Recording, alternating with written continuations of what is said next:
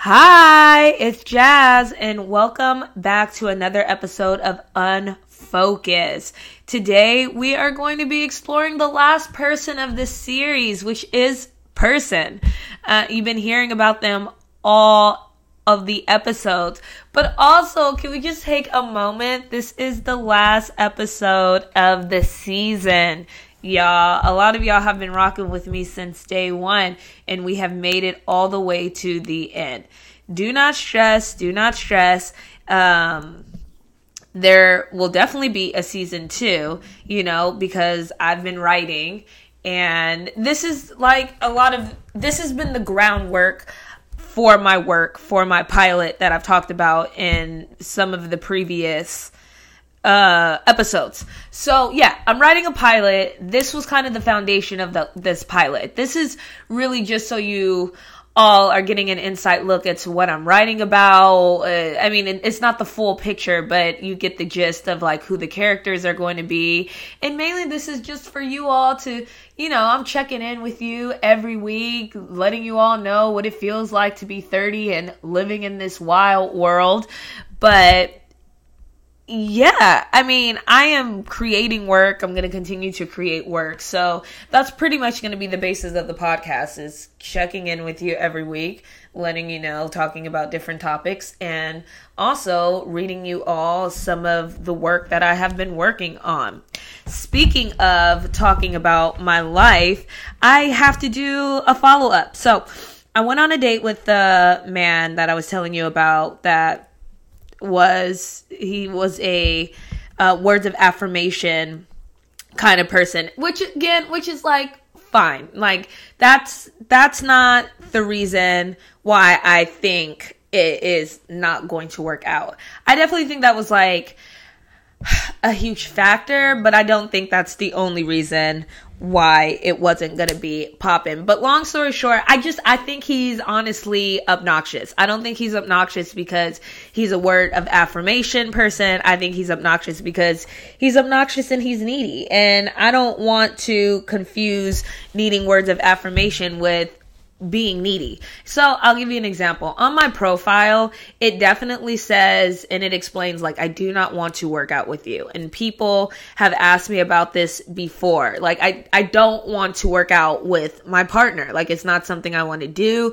It's something that I like to do on my own. But also my workouts are highly specialized. I do pole dancing and I do Muay Thai, and I do some things in between that, like lifting weights and stuff like that. But that's a lot of stuff that I already do, and I'm not going to rearrange my schedule to work out with you. A lot of times, and I want to say 95% of the time, the people who ask me do not do any of the 2 activities that I do for my workouts. They want me to go to their gym and work out with them, and I'm not. So it's either I'm adding a 3rd workout, which I'm not going to do because now we're getting into a territory of being unhealthy, or I have to quit something that I'm doing to make room to work out with them, and I'm not going to do it. I'm not going to quit Muay Thai, and I'm not going to quit pole dancing, and I'm not going to add a 3rd workout. So I'm not going to work out with you. It's not something that I want to do. We can just do it separately. So he knows that, the guy that I was talking to, dating, because we talked about it, and we talked about why I don't do it, which is the reason why I explained to you. Tell me why. We talked about this on our first date. So on our second date, he comes and he's like, so I joined boxing, and then at some point we can go down to the Muscle Beach and you can do your stuff there and I can work out there and we can work out together. I don't want to work out with you. I've already also explained how I like it to be, for me, my peace, my mind, my mental health. And then you want to work out. That's needy. I cannot be with someone who wants to do every single thing with me. I also don't think that's healthy, that someone wants to do every single thing with you. Am I wild? Am I this is why I'm single? I just think there are some things that you should be doing alone. It's okay for you to have your individual hobbies, and you all don't have to come together and do things. The other thing is, I want to say he low-key pulled a Billy on me, okay? We was in the car. Let me tell you. We was in the car and we were driving. And he was driving, and this man who happened to be a black man, I don't know if he would have made this voice, whether this man was black, white, whatever, I don't know. But for the sake, I'm letting you know, the man was black. And so, the man was black and he jaywalked. And he did, I don't even know the voice. I'm gonna try to attempt the voice, but like, he did this voice to characterize him, and I felt like it was a pretty black caricature voice. He was like, yo man, I crossed the street, I got, like, I don't even know what he said, but it was like, and it's like something that I've heard in like blaxploitation type of film. It's the cadence of it is something that I've heard before in those types of films. So it really was like, are you? Oh no, it rubbed me the wrong way. And something that my therapist always says is trust your instincts. If it doesn't feel right, then it's not right. And so I think it's not right. And I think this man has some codependency things, and I think another way he tries to get women or keep women is throwing things at them. Like, he's like, let's go on this trip, let's plan these things, let's do these extravagant things, let me like pay for all of these things. And a lot of these things are nice and they're easy to mistake, because you're like, yeah, I'm a queen, you should pay for these things. Yeah, I'm a queen, like, you should want to take me on these trips.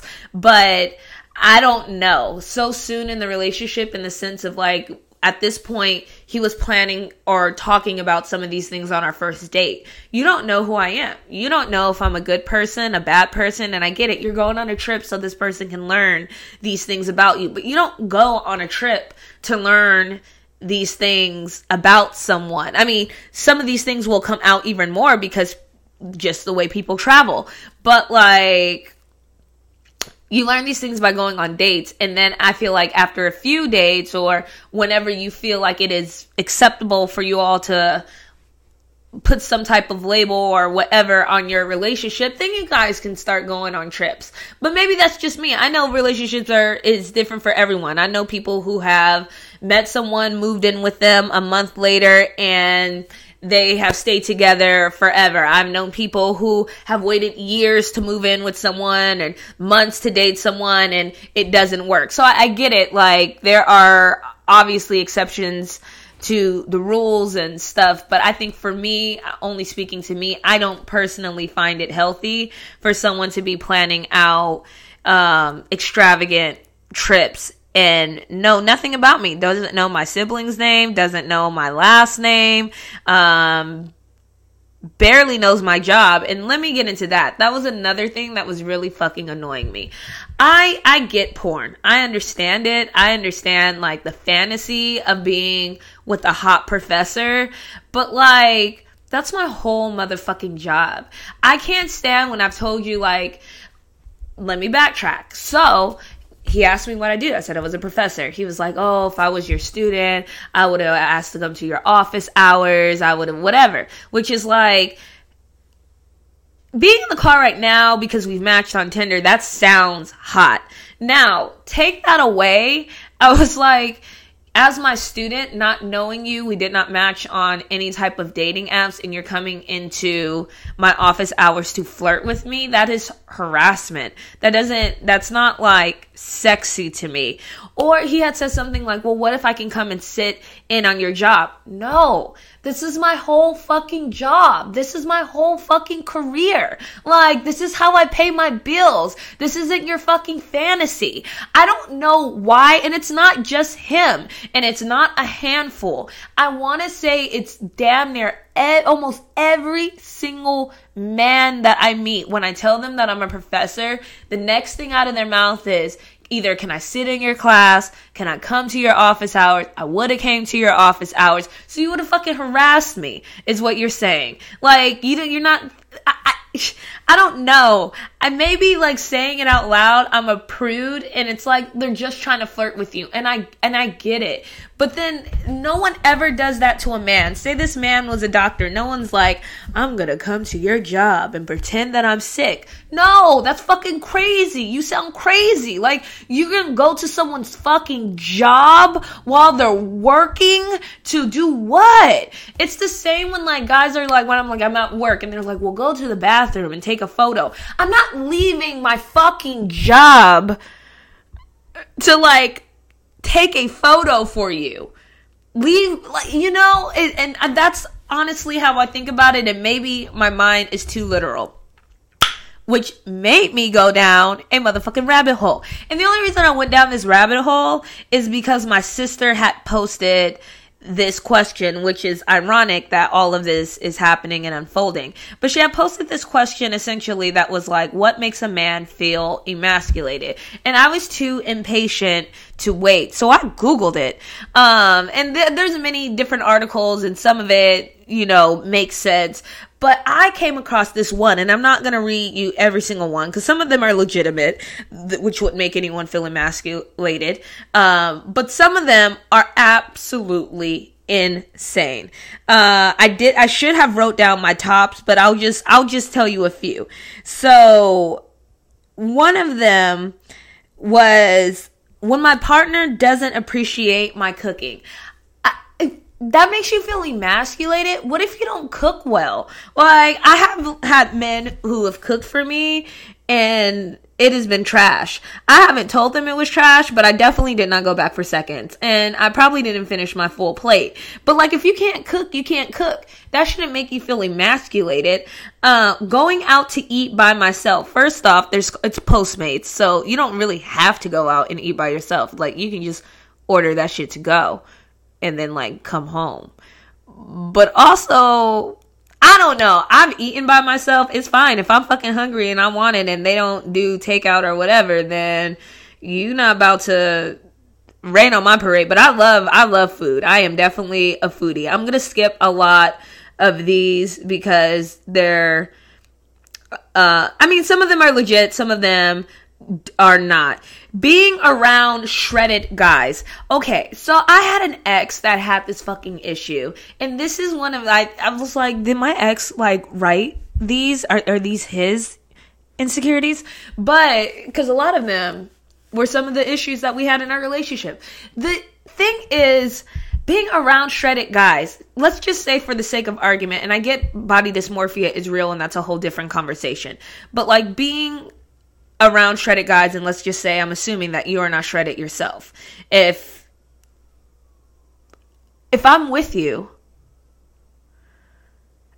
then I clearly love your body. Once again, and I'm leaving out, if we're talking, it's like, you can't leave it out, but we could be here all day if I bring that into the conversation. If we're just talking about an insecurity, right? Like, if I wanted to be with someone who is shredded, I would be with someone who is shredded. But I'm choosing to be with you, and I knew what your body looked like before. Or maybe they got out of shape. If I'm still with you, I'm rocking with you. I'm only talking about myself. I'm only talking about one situation too, and that's why I'm leaving out the whole body dysmorphia. I wish I could go deeper into it, but we literally would be here all day. So I don't really understand that. And then there's another one that's when she's able to open the jar and I can't. Maybe your girl is stronger than you. Maybe she lifts weights. I don't know. I'm not gonna feel. Some of these were just so these are things I have to consider now. I have to consider being strong. Then I can't. I cannot be in a relationship in 2022 if these are the things that are making men feel emasculated. Maybe we need to be talking about that and helping. Maybe that's something that we need to be talking about in school, about women can also be strong and women can also do things. And I'm getting off on a tangent. I feel like I got real personal and I started thinking about my ex and I was about to start saying shit that I don't need to say. So let me just cut it here.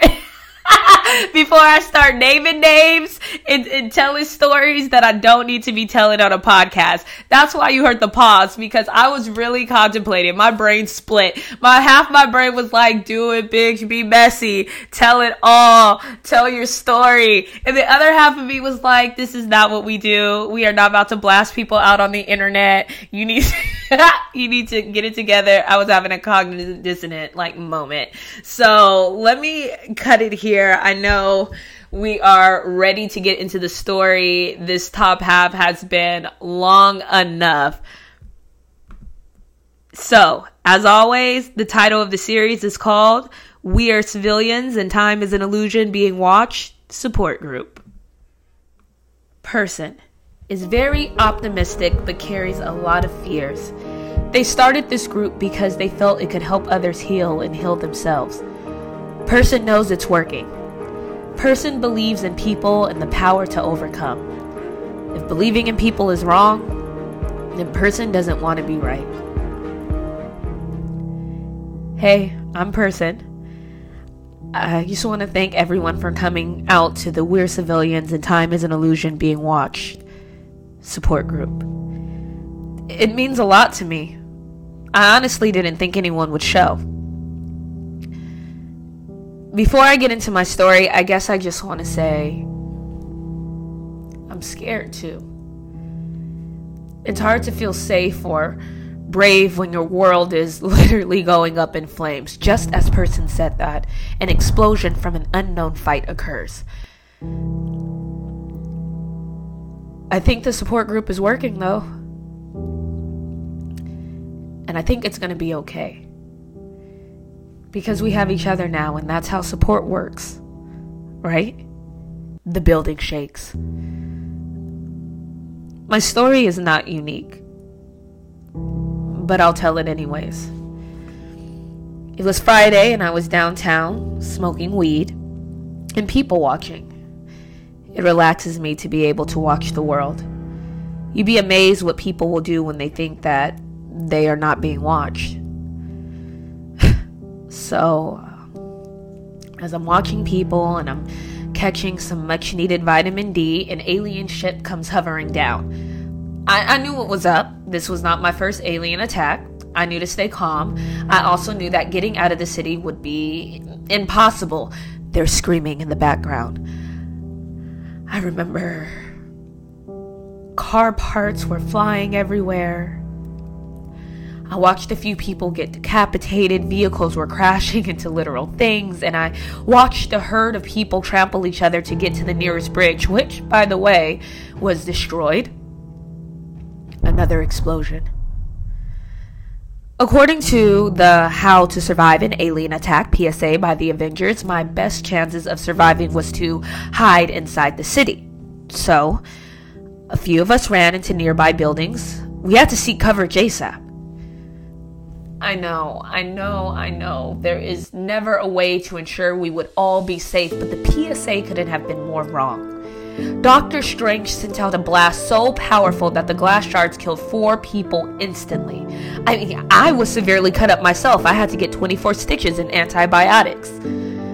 The building behind our building collapsed, killing everyone inside. It was terrifying. And yet, I don't know any of the names of the people that died that day. Do you? Not one news station covered the deaths from that attack or the blast. I know. The news can't cover that many names, but it doesn't seem fair that we die unnoticed. The building shakes. Person closes their eyes.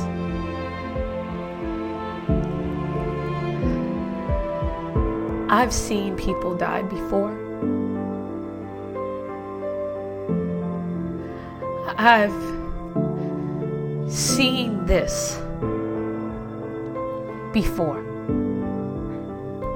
Person goes back to the day. But there was something about that day that day was different. I remember a child. They were holding their doll and wondering, asking if everything was going to be okay. And for the first time ever, I was unsure. Usually in a situation like this, I would have answered yes. I didn't know. I didn't know what to say.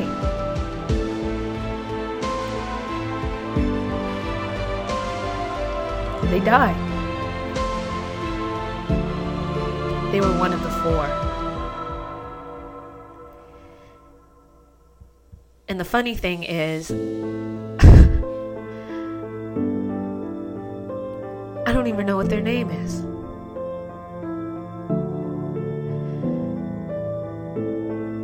And they left this world scared.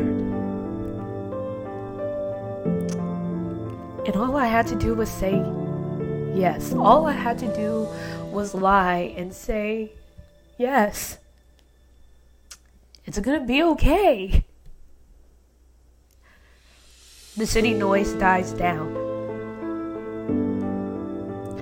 I drank for months. I was angry, frustrated, sad. It hardened me. Until I heard all of your stories and it made me feel again.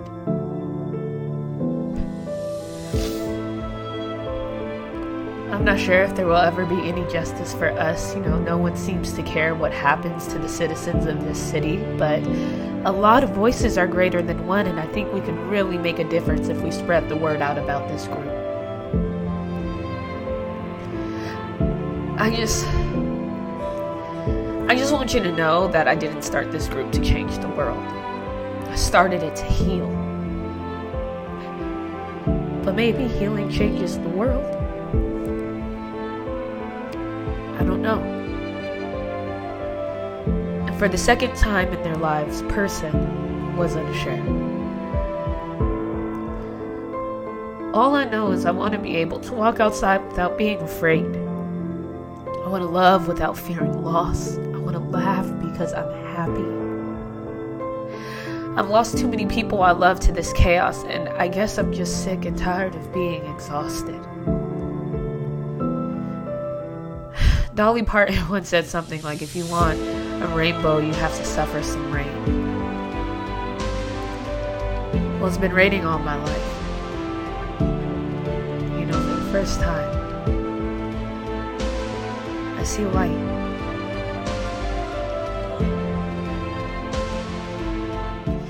That's it. We did it. Thank you for listening to We're Civilians and Time is an Illusion Being Watched Support Group episode 7. It's done, y'all. We made it all the way to episode 7. This one really fucking got me. I think it got me for 2 reasons. One, I wrote this one a lot more serious than the other ones. I wouldn't be a true forensicator if there wasn't an 8:30 moment. Y'all thought it was just going to be funny throughout the whole thing? Wrong. Second, it's the end. It's the end of the season. I don't know why I'm so emotional. Like, I'm acting like there's not going to be a season 2. But I think this was hard for me. I think somewhere in episode 5 and 6, I was over it. I was like, nobody gives a fuck. What if I just don't even finish? I'm not, and so it means a lot to be able to make it towards the end. And I think that is just what happens when I've been waiting for this moment anyways. And when I'm saying in a manic episode, I talked a little bit about being bipolar, right? You're up and whatever. At some point, what comes up goes down. And so I think I'm in coming down, but I'm aware of it. So that should help me a lot more than not knowing and then just being or just suffering from depression. So I'm good though. I promise y'all, I am. I'm just saying this is just what happens. It's a natural occurrence and then I'll be leveled out. But I have to go through it because I've spent so much of my energy being up and it's unfair. I just don't know why the universe just won't let me have it. Cause I become very productive when I'm manic, but that's fucking toxic. I shouldn't. but it's the truth. Anyways, so we made it to episode 7, and I love Person. It's so funny because at first I wasn't going to have Person say anything, and it was going to really kind of end in episode 6 originally, before I even started the podcast. Before, like, I think Person's line was probably a sentence when I sent it out to my friends. But then as I started to do the podcast, I realized it wouldn't make much sense since I have been setting Person up all season. And also, I've been saying that there's 7 people in a group and then we only hear 6 stories. So I almost had no choice but to write Person's story, but I'm so happy that I did. And I think Person's story was the collectiveness, like the voice, the hurt voice of all of those civilians. Because really, think about it. And this is like the premise of the show, my pilot. It's like, imagine if you lived in a world where at any fucking point, an alien or even a superhero could destroy and wreak havoc on your life. I cannot even imagine the amount of drugs that I would be doing. I would be high all the fucking time. And then on top of that, what is that trauma? I feel like I'm going back to episode 1. But I needed at some point to pull that hurt out of the character, and I think all of the other characters were written around comedy. So this is a dark comedy, a drama comedy, not a dark comedy, sorry. I mean, it is a dark comedy, but it's a dramedy, so I needed the drama, and this was the moment. I probably should have pulled it a little earlier, had some more serious to give this podcast some levels, but you live and you learn and you do your thing, and this is what I had written. And I also wasn't writing this in a fact to, 1, be published, to do any, like, this is literally the foundation of my pilot, and the pilot is the real work. Not like this wasn't real work. This was definitely work, but like I said, it's the pilot that's the driving force there. But I hope you all enjoyed this. I hope that you all will be rocking with me in season 2. It is going to change a little bit more. I mean, it's just really going to be me talking about my life week to week. And at some point, I will give you some of the work that I'm working on. Whether that is my pilot in parts. I don't know how I'm going to do that because it's multiple characters. Or if it's, more of this. I definitely have more stories to tell, and it's exciting. Like I said, I love writing. This has helped me. This has been therapeutic. I love sharing my work with you, whether y'all are rocking with it. I mean, obviously you're rocking with it if you're listening to this. But I know it's weird. I know what this is. I know this is, and I thank you all for going on this wild ride with me. And I hope to see you all in season 2. Bye, y'all.